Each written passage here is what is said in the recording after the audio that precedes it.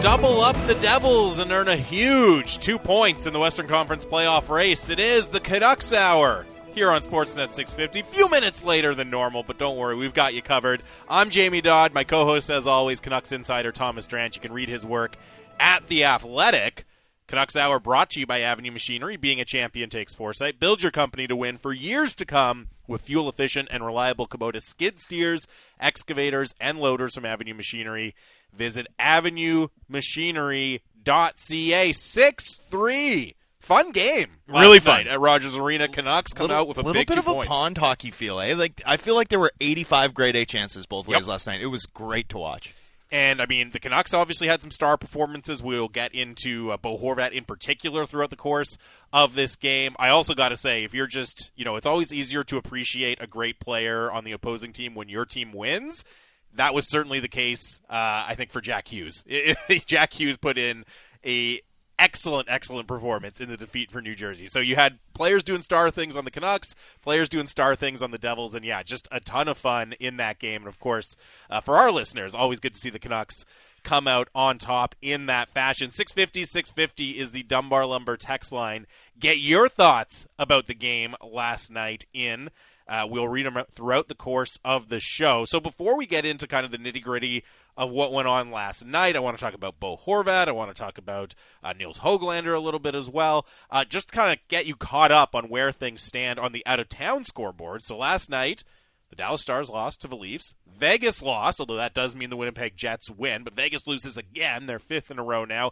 Edmonton won, despite doing their very, very best to Edmonton it up against the Detroit Red Wings. They are so funny. Lead. The Edmonton Oilers are so funny. It's incredible. They are the real roller coaster. I couldn't believe it when I checked and saw that game was 5-5. If you think the Canucks are the roller coaster, they're like the kid. They're like what's the fun little small roller coaster? It's called Mighty Mouse or Crazy Mouse. I think it was Mighty Mouse. Although I think they've removed it actually because that was dangerous as anything. That was by far the scariest one. That one scared me way more than the coaster as a kid. 100%. But you look at that one and it's like, oh man, that's a roller coaster. And then you look at the coaster and it's like, oh boy, no. If you think the Canucks are a roller coaster, the Edmonton Oilers are the greatest roller coaster ever. It's incredible. They're so funny. I'm I really appreciate their comedic stylings. Yes, exactly. When I saw that one was 5-5, I was like, oh my gosh, they're going to do it. They didn't. They ended up pulling it out, but I really thought it was going to happen. See, again, my jinx powers, man, because I said on broadcast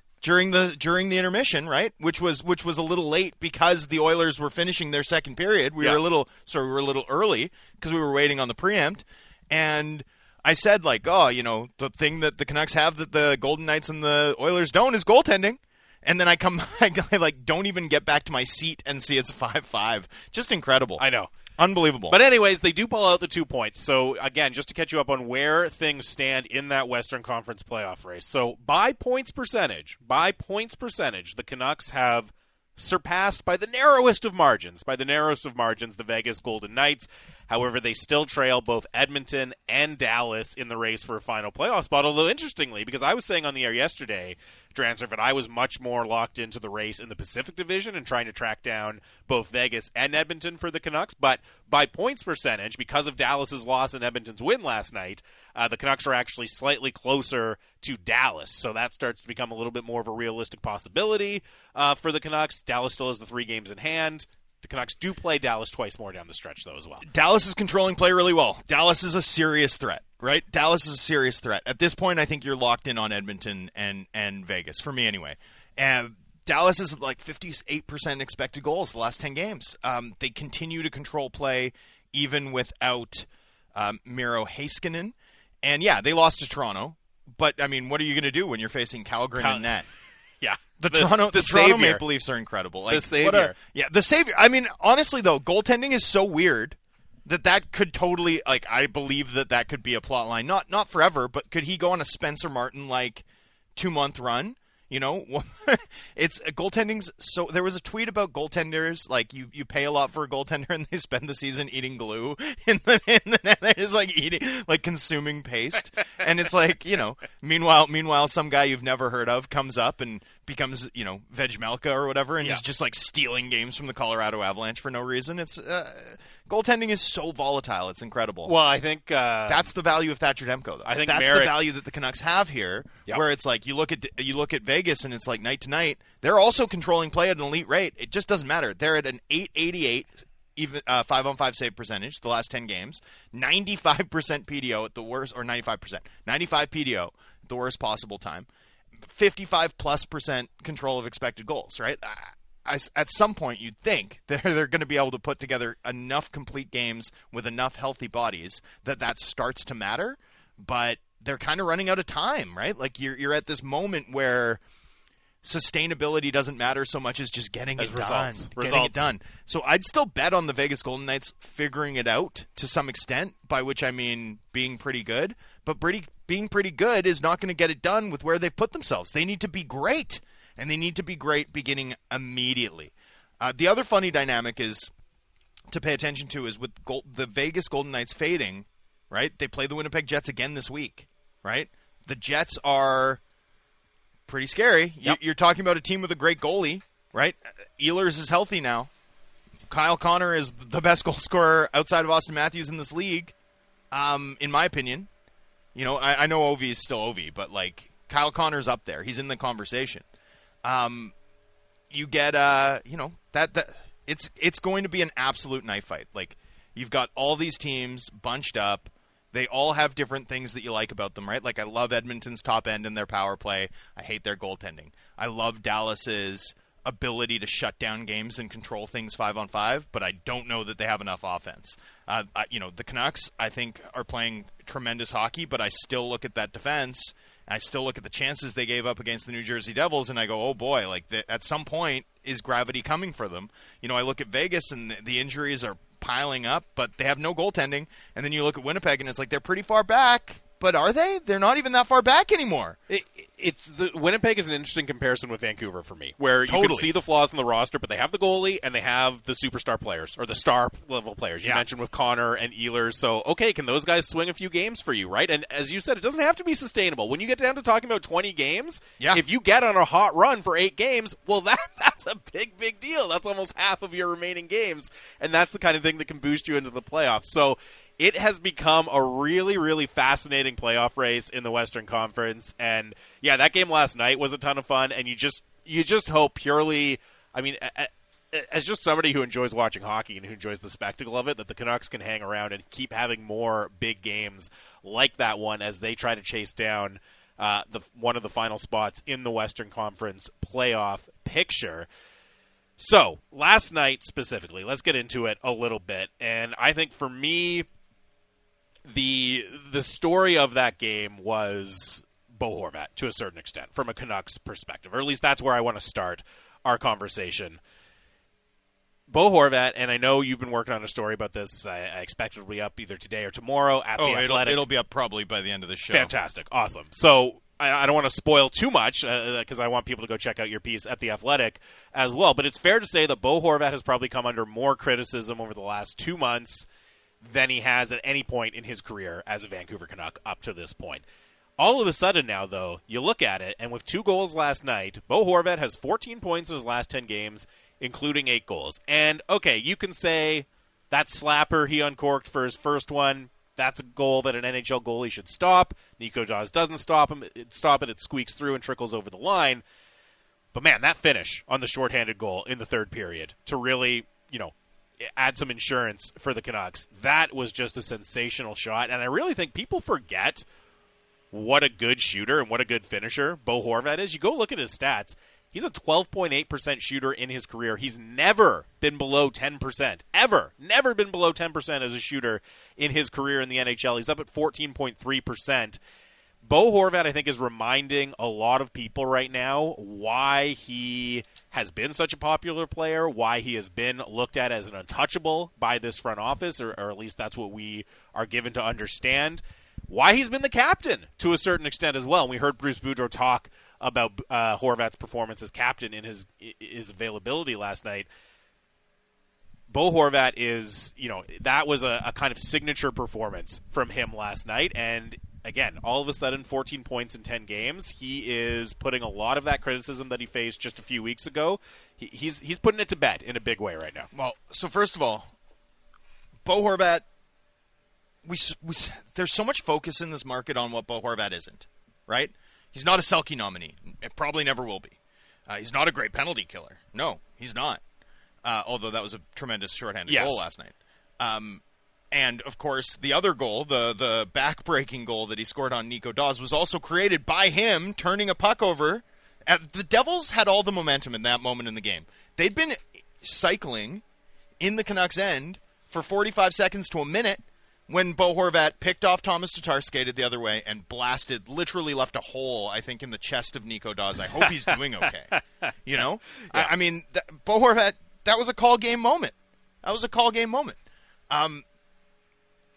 Horvat's also, you know, so he's never going to be Bergeron, and he's not an elite penalty killer, and he's not this fiery alpha physical piece or player with that type of, you know, like attitude to him that JT Miller clearly is, and people gravitate to that. They gravitate to the noisier personality. Fans do anyway. But here's what Horvat is. Horvat is a quality, like 60-point like clockwork pace guy, 60-point over 82 game pace guy, a really good finisher, a guy who can handle tough matchups regardless of what line mates you put him with. And yeah, he's not going to, again, Patrice Bergeron it and come out like 55% expected goals, but he's not going to kill you. He's not going to come out massively in the red. He's able to handle those tough matchups, again, regardless of who you put him with. He's not a great playmaker. He's not a great distributor, but he's a tremendous goal scorer. He is a legitimate, like fringe top line quality, excellent second line quality piece with awesome offensive value, a unique ability to cope with and handle this marketplace, right? Which is a very eccentric marketplace. The most liberal, it's the most liberal. Eccentric is such a good word. I love it. It's the most liberal market in hockey, right? So you have to be able to talk about social issues. You think about Bo Horvat's comments after what Don Cherry said. You think about how Bo Horvat has handled, messaging around the pandemic, around vaccination, around, the club's outreach efforts to, the South Asian community, the LGBTQ community, the, way that they've honored the victims of the residential school system, and Horvat's always the guy who speaks to that, and he never puts a foot out of place.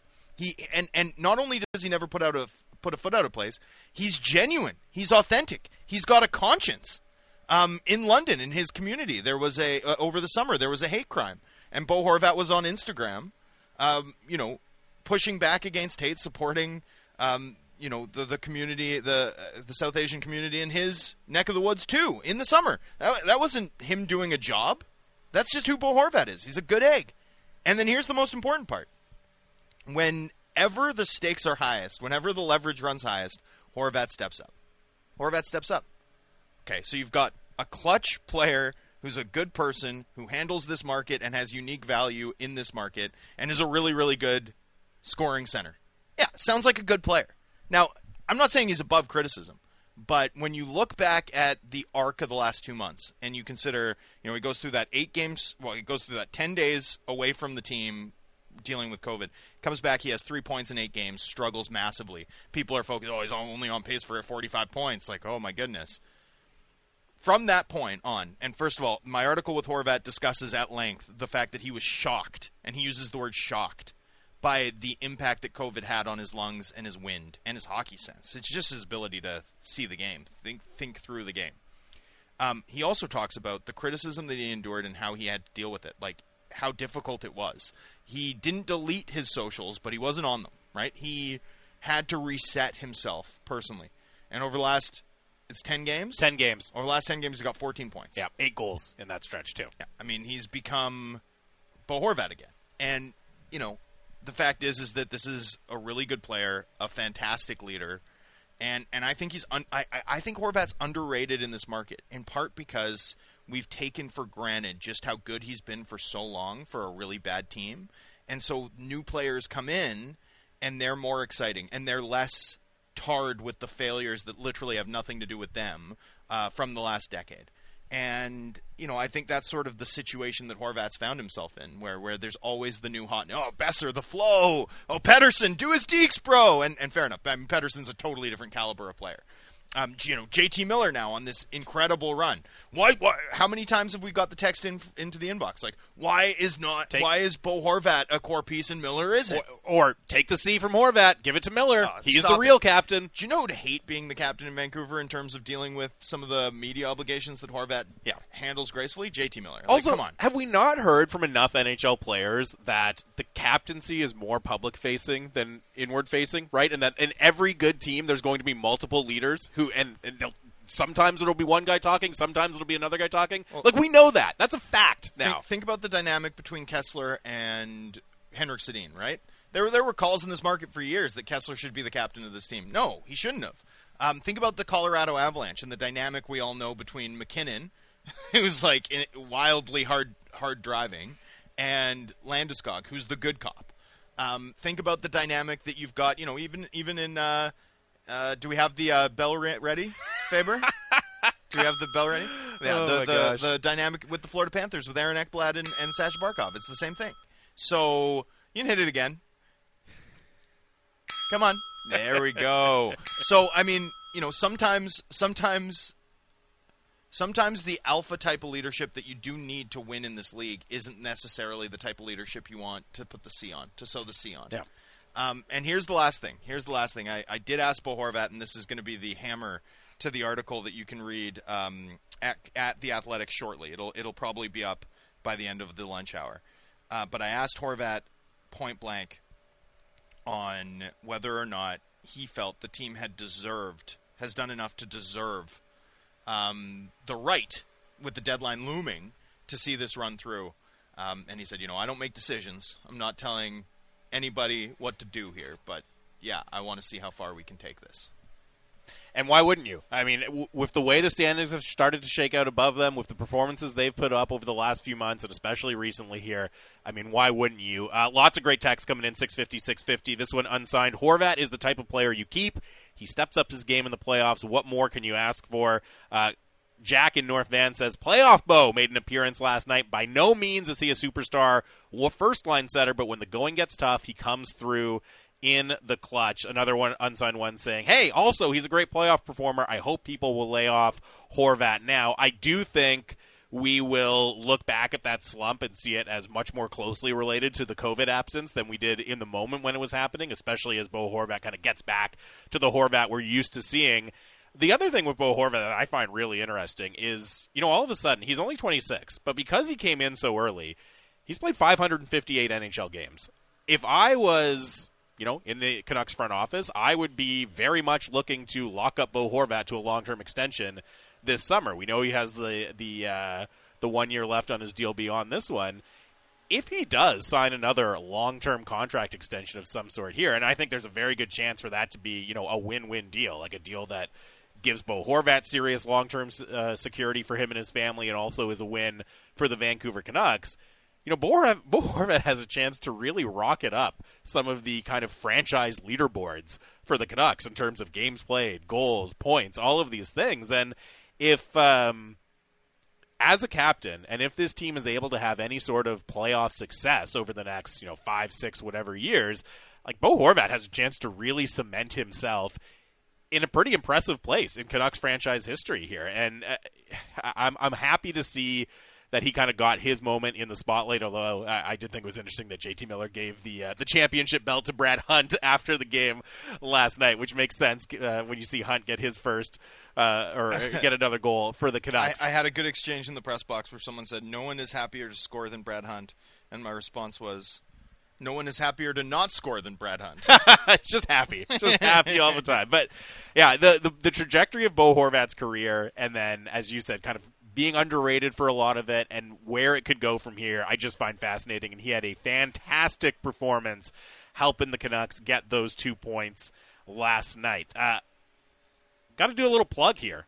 As you may have heard, there's been one or two conversations about this on Sportsnet 650 recently. It is the NHL trade deadline on Monday, and we have very special extended local coverage coming up for you on Monday, March 21st. Halford and Bruff they're going to be doing an extra hour. So they're going from 6 a.m. to 10 a.m. instead of 9 a.m. as usual. You know it's a big deal if those guys are putting in an extra hour of work. Myself and Drance, 3-hour edition of Canucks Hour, Canucks Hours. We're starting at 10. We're going all the way to 1. Some very special guests as well. From 11 a.m. till noon, Jannik Hansen will be joining us live in studio to react to anything. That's the real House of Positivity. When me and Jannik Hansen come together, that's when the real positivity starts. You won't want to miss it. Worlds colliding. Worlds colliding. I'm gonna predict that Jannik Hansen is a lot better than the market thinks with him on the air. He's going to be fantastic. And then from noon to 1, or at least from noon to 12:30, right after the deadline, our very own Satyar Shah is going to be hopping on with us as well for a little. And Satyar Shah is going to be the face to our heel. That's right. By the way, right. Live reaction. Satyar's here to make sure that the team is covered with appropriate positivity. Yeah, live reaction as the deadline ends, and any of those last minute deals that trickle through, and then of course 1 to 4, the People Show. You hear the Canucks media availabilities from any new players that might be acquired as well. And from 4 to 7 on Canucks Central, we expect Canucks Brass to be a part of that show as well. So make sure you tune in all day on Monday for extended local trade deadline coverage. And that NHL trade deadline coverage is brought to you by Kintec Footwear and Orthotics. Do your feet hurt? Talk to a fitting expert today at 11 Lower Mainland locations or online at KINTEC.net. More Canucks Hour coming up on the other side. It is Jamie Dodd, Thomas Drance here on the home of the Canucks, Sportsnet 650. 2-month run. It's goaltending's. So there was a tweet about goaltenders, like you pay a lot for a goaltender and they spend the season eating glue in the net. They're just consuming paste.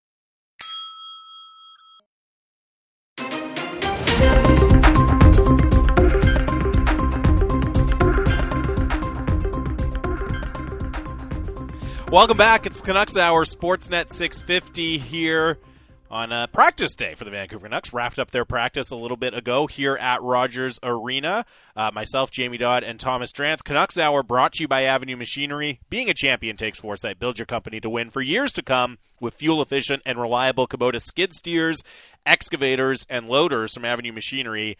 Visit avenuemachinery.ca. And Drance, I think it tells you just how real this playoff race has become, that we haven't even mentioned the fact that Elias Pettersson was back on the ice with the Vancouver Canucks today at practice. We had lots of questions about that coming in 650. So, yeah, he was back, full participant. He started the practice skating between Niels Höglander and Alex Chiasson, just to get you caught up on what the rest of the lines look like. The Pearson, Miller, and Garland unit stayed together.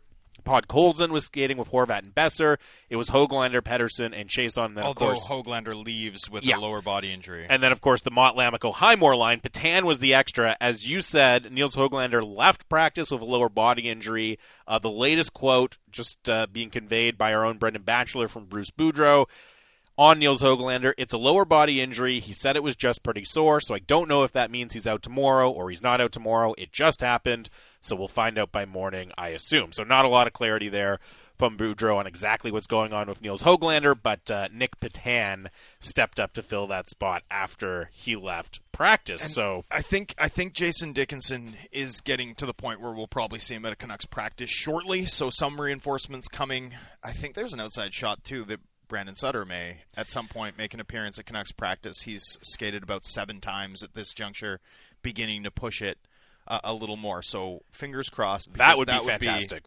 Just first and foremost for Brandon Sutter. For human reasons, yes. You would love nothing more than to see Brandon Sutter even just take part in a Canucks practice. But the possibility of getting back in, I mean, that would be just a tremendous journey for a really good person who, I think hasn't had an opportunity to have this whole city behind him at any point in his Canucks tenure, but they certainly are now. And if he can play a game for this team, first of all, be a huge help on the PK. Oh yeah. But secondly, just he's a good, hard-working person, and you'd love to see him get back to doing his job. I think it would be great for Brandon Sutter. I think it would be a tremendous lift for the rest of the team. Just to have him back around, being able to join them again. And as you said, coming into this season, I was actually pretty excited because Brandon Sutter, for so long, the conversation was about first the trade to acquire him and then the contract extension. But as you saw him fitting into this team on a 1-year, $1 million deal, he had a chance to really go out and kind of, okay, make the conversation about what he can do for the team on the ice, which is still significant for a player like Brandon Sutter. And he didn't get that chance, unfortunately. So you fingers crossed that he does get a chance to do it here in a Canucks uniform, and that his progress to getting back and rejoining the team continues as it has been recently. 650. Keep your thoughts coming in. We talked a lot about Bo Horvat.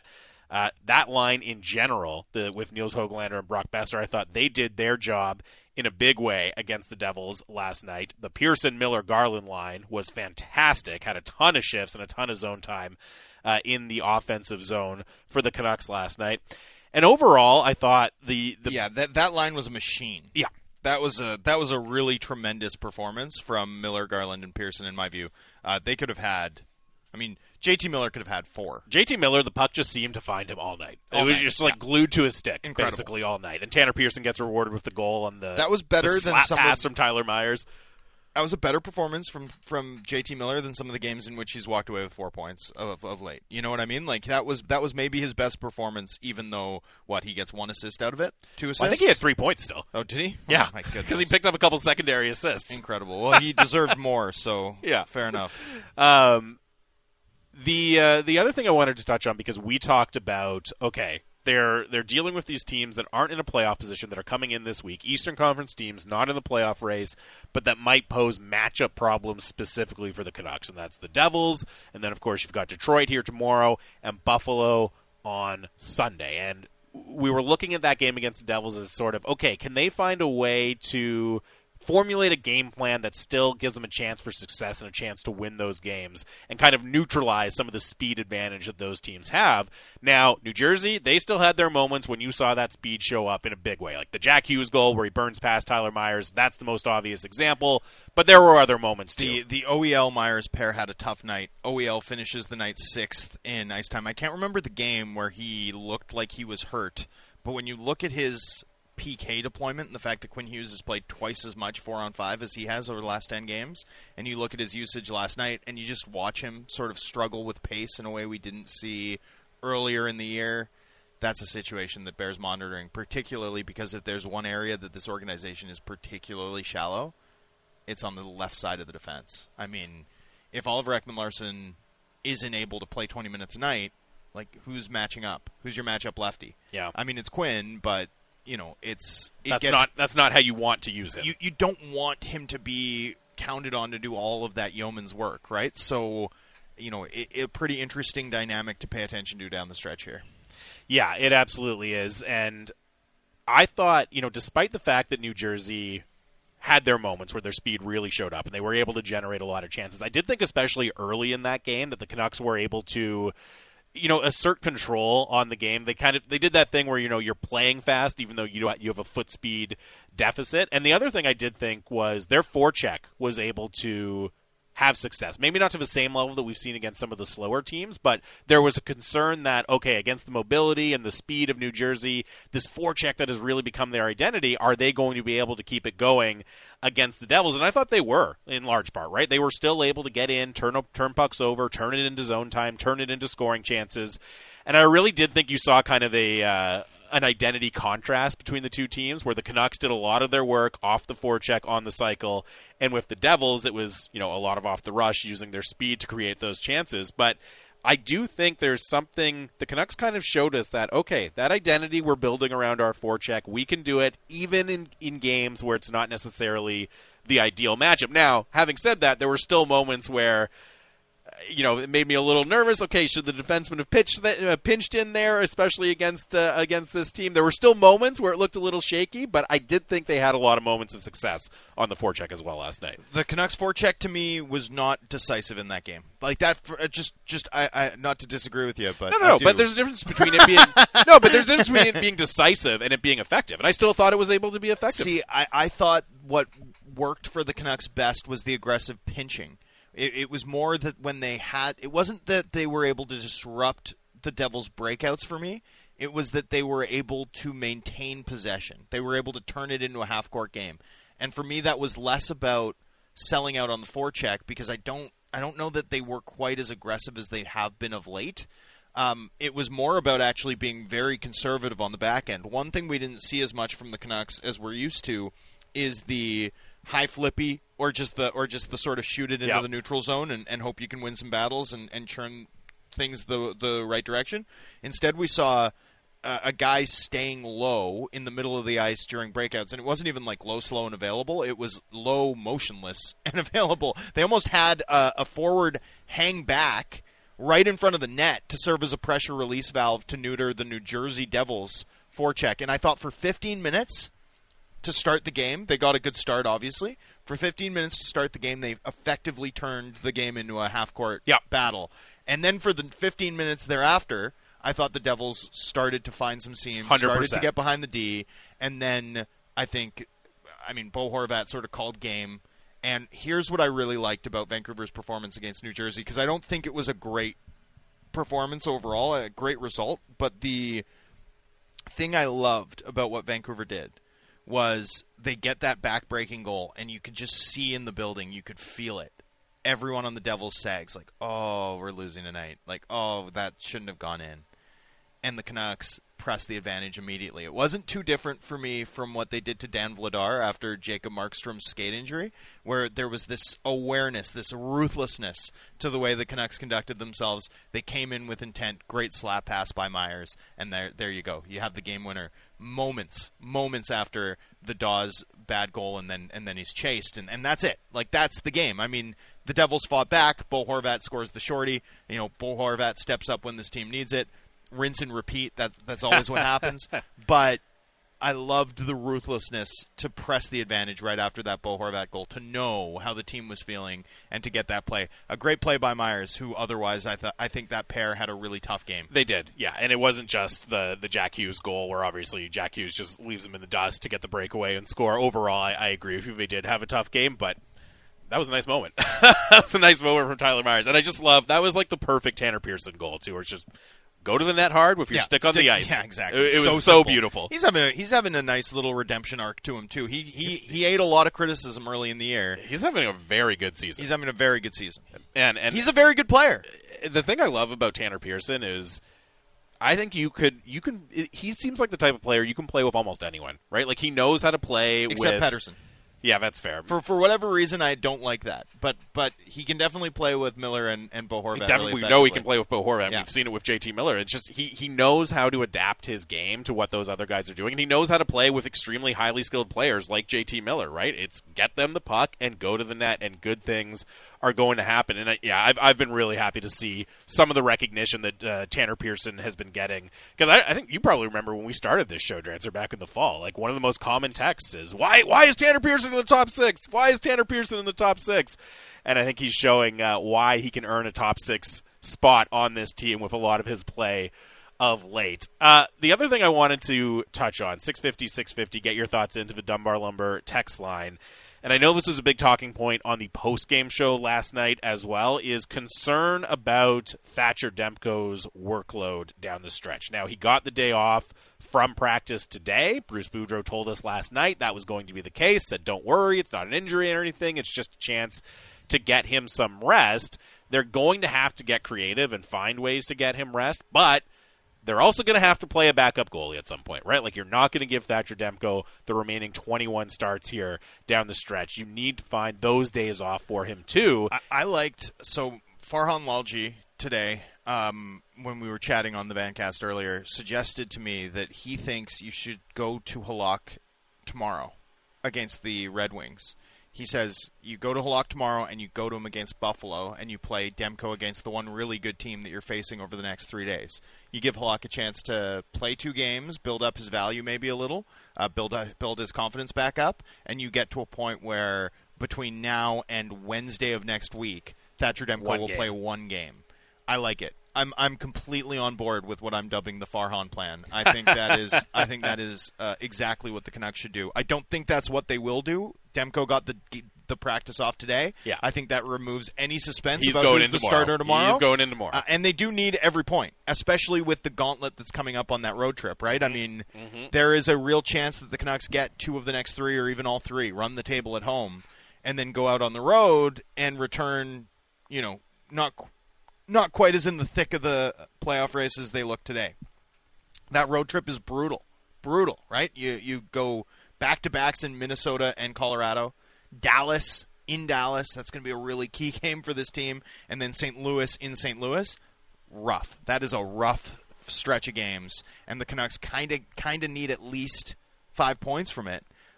Unless they run the table here, then I think you can get away with 4. Well, and the thing is, it's not even like the Florida and Carolina trip where it's a gauntlet, but at least they're out of conference opponents. Those are a lot of that's Dallas, that's Vegas. Those are teams you're chasing and you need to beat and you need to get results. So they're extremely high pressure games as well. I have been looking at it, and I know this was floated last night as well, but okay, Demko's going to start tomorrow. We know that. I hear what you're saying about giving Halak 2 games, but I don't see any way they're going to explore that kind of thing when they know how much they rely on Demko and how much they need every point for the foreseeable future for the rest of the season here. I do think there's a case to be made for starting Halak on Saturday against Calgary and then saving Demko for Sunday against Buffalo, basically doing what John Cooper did with his goalies on the back-to-back that we just saw, where you save your better goalie for the back half of the back-to-back, and basically hope that he can give your tired team a boost, he can give you a lift, and get 2 points in that game. Now, the problem with that is, are you essentially punting on that Calgary game by rolling out Jaro Halak there against a very, very good team? No, you can't do that. You got you play Halak versus Buffalo, I think. Oh, man. I don't know, though. The concern there, though, is that if you don't get the result against Calgary, are you going to feel comfortable starting Halak? It'll be his first start in a long time on the back half of back-to-back, knowing that, hey, we just dropped 2 points against Calgary. We need to find a way to turn this into a result for us. I don't know. I think the way it will go is they'll start Demko against Calgary because it's a big game against a good team on Saturday night, and just the kind of by-the-book way you do it is start your starter in the first half of back-to-back and play your backup on the second one. But I do think there's a case to be made for giving Halak the Calgary game and saving Demko for the Buffalo game on Sunday. Oh, doing the color. You want them to do the Tampa Bay Cooper. Lightning. Yeah, I like it. I'm also curious to see how the Calgary Flames approach their back-to-back, because when Calgary comes in here on Saturday evening, they will be playing their second leg of a back-to-back game. And while you'd expect them to go starter backup, Markstrom in Vancouver, you don't think he wants that game? You don't think he's going to have some say there, especially given how it happened last time? I would bet. And I got it wrong last week with Vasilevsky, so I'm going to double down. I would bet that the Canucks see Markstrom on Saturday. Lots of texts coming in on this. One says, first, just can't trust Halak during these meaningful games. Clayton texts in, can't they just bring up Spencer Martin? You can have 3 goalies on the team. Another one saying they should bring back You can't do that if you want Halak to work with you on the deadline, though. At the deadline. That's the thing. You need to be cooperative in your approach here for another few days. It makes a ton of sense on paper, but as you said, the relationship between Halak and the team is of utmost importance right now. Yep. I mean, that's another argument, frankly, for Farhan's plan, right? Which is you almost kind of demonstrate good faith with Jaro Halak by getting him in. And can you remind the league that, hey, he was pretty good before those 2 starts? Yeah, he's actually a pretty decent goalie. This one says, unsigned, play Halak against Colorado and then give Demko every game against a team where you have a better chance to take the points. This one also says, no Farhan plan. I've got tickets to Detroit, and I don't want to see Halak in net. LOL. Fair enough. Fair enough in that one. But I don't know. The Demko workload thing is going to be really, really interesting to monitor, because it's one thing to say, oh, well, hey, just give him the day off practice. No big deal. That counts as a day off. But, I mean, we also know, like, Ian Clark likes to work with his goalies on their day on practice days, make sure they're taking care of their details, kind of give them some of those refreshers. So I think there's a really difficult balance to be struck by Boudreau and the coaching staff where, yeah, you know you have to ride Demko, you know he's your workhorse, your elite goalie, your MVP, all of that. Yes, you want to give him those days off. The balance to be struck between rest and giving him a chance to keep working on his game, though, I think it's a very delicate one that they're going to have to monitor here. For sure it is, especially because Demko's save percentage the last few games, right? Like, this team is winning right now on their offense, as opposed to anything else. They're winning by being extremely efficient with their conversion rate, and because their special teams have stabilized significantly. Like, the PK's been really good of late, which is great to see. This team needs it. But they're going to need Demko to be their difference maker. They're going to need him to be their difference maker, and it gets really hard to do once you're in game 55, game 60. And in Demko's case, right? I mean, you could realistically see him with where he's at now. He's about to play his 50th game played over the course of this week. Like, you could easily see him get to 60, 65 games, and that's a lot. Like, that's an old school amount of games to play at this point for Demko. I do think the club has to be very deliberate. Very careful about where their feet fall in regards to Demko's usage. It's a big jump for Demko as well, right? We talked about this, I think, last week on the show. What was his previous 47. record? 46, right? So you're talking 46. You're right. You're talking about a significant leap in the workload he's handled, and the schedule doesn't necessarily do the Canucks a lot of favors, right? Because they have this back-to-back, then they have a few days off, but then it's another on-the-road back-to-back with Colorado in Minnesota. They've still got a bunch of those back-to-back situations. I think 4 more sets of them, 5 more actually remaining on the schedule, including to finish off the season back-to-back against LA and Edmonton. So you need to find a solution that isn't just start Thatcher Demko every game, right? Like whether it's you're able to move out Halak and then you bring Spencer Martin up after the deadline, whether you restore your confidence and your faith in Jaro Halak and you keep him and you use him as a normal backup, whatever it is, they have to find a solution that isn't just, okay, Demko, you're a guy and you're going to play every game from here on out, because as you said, you're already not seeing